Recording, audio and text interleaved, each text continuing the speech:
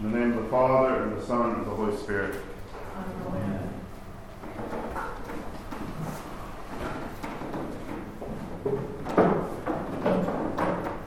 This morning we had all of the noise and glory of our Lord's entry into Jerusalem. And we come this evening and hear his first words are a curse upon a fig tree.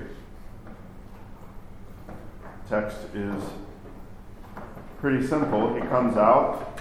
This is right after the account of the palms, and he wants food because he's hungry. And he sees a tree that should have fruit, asks it to give him fruit. There is none there, and so he curses it, and it withers on the spot. This is quite a stark contrast, at least on the surface, to this morning. Our Lord's entry into Jerusalem, as we reflected on what the prophet Zephaniah said, that this was the Lord returning to his kingdom, or his place, his Zion, his temple, his city. And it is in coming that, as we heard, that there was going to be an overthrow, that there was going to be, the other Old Testament reading for Palms is that Christ, the Messiah, is one who is going to be fighting. Of course, he does not wage war in the way that we wage war. But there is, as we see in the gospel tonight, after this cursing of the fig tree, the war ensuing. Because we know that the hearts of the chief priests and the scribes had already hardened. They saw the great act of our Lord raising Lazarus from the dead, and they grew afraid, they grew jealous, and they plotted murder in their hearts. It is in this interaction, this conflict, that we can see the exact nature of the heart of these men, these chief priests and scribes. Christ puts before them Jesus' baptism. Was it from heaven or was it from men? And I love getting a little access to the huddle up afterwards. All right, what are we going to say? What are we going to do? If we say this, it's like politicians, right? Like if I say this, what way can I offend the least people or get everyone to think that the most vague thing that I just said is acceptable? I don't know. We got out of that one.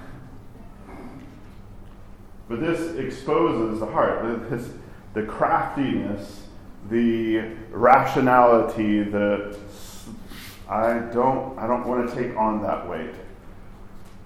Because if I have to answer for that, then there's ramifications, there's fallout, there's something that's going to happen.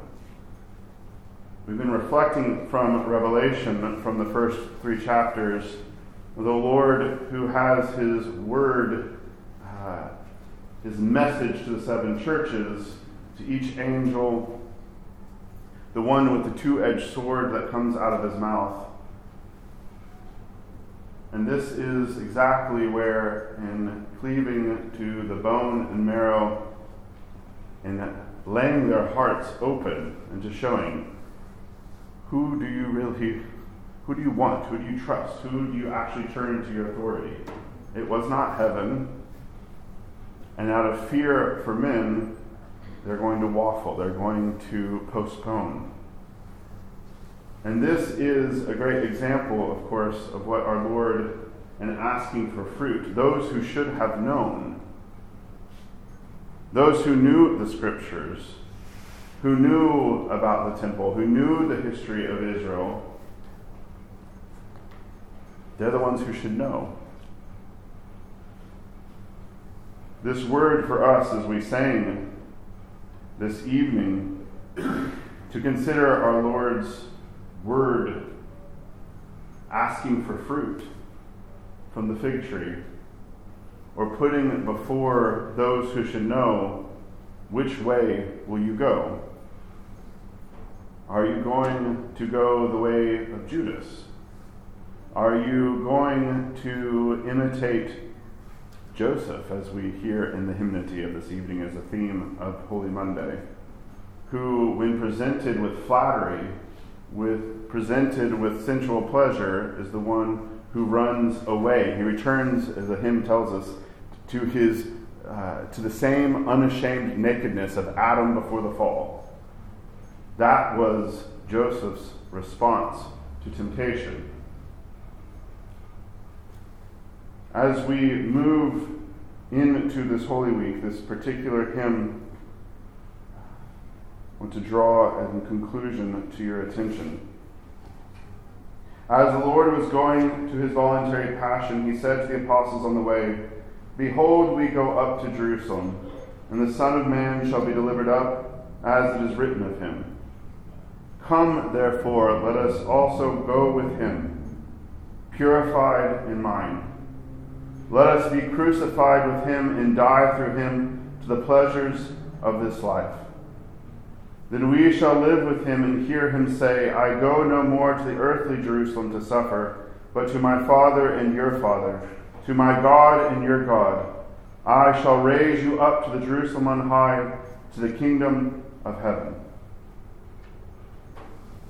The hymn invites us this week to walk with him on his journey to his voluntary passion, to the bridal chamber, to the great consummation of his love for us. But this is exactly that word of judgment, where our Lord, in coming in Palm Sunday and all of this pomp, this glory, comes to cleanse the temple, to bear the hearts of men. And so let us walk with him. Let us purify our minds. Let us die to the sensual pleasures that so distract us, that shackle us, that make us disperse when conflict or when the reality of the world comes to us. Let us learn the example of Joseph. Let us bear fruit. Let us, so that we can hear Christ in his song, ascend into Jerusalem on high. In the name of the Father, and of the Son, and of the Holy Spirit. Amen.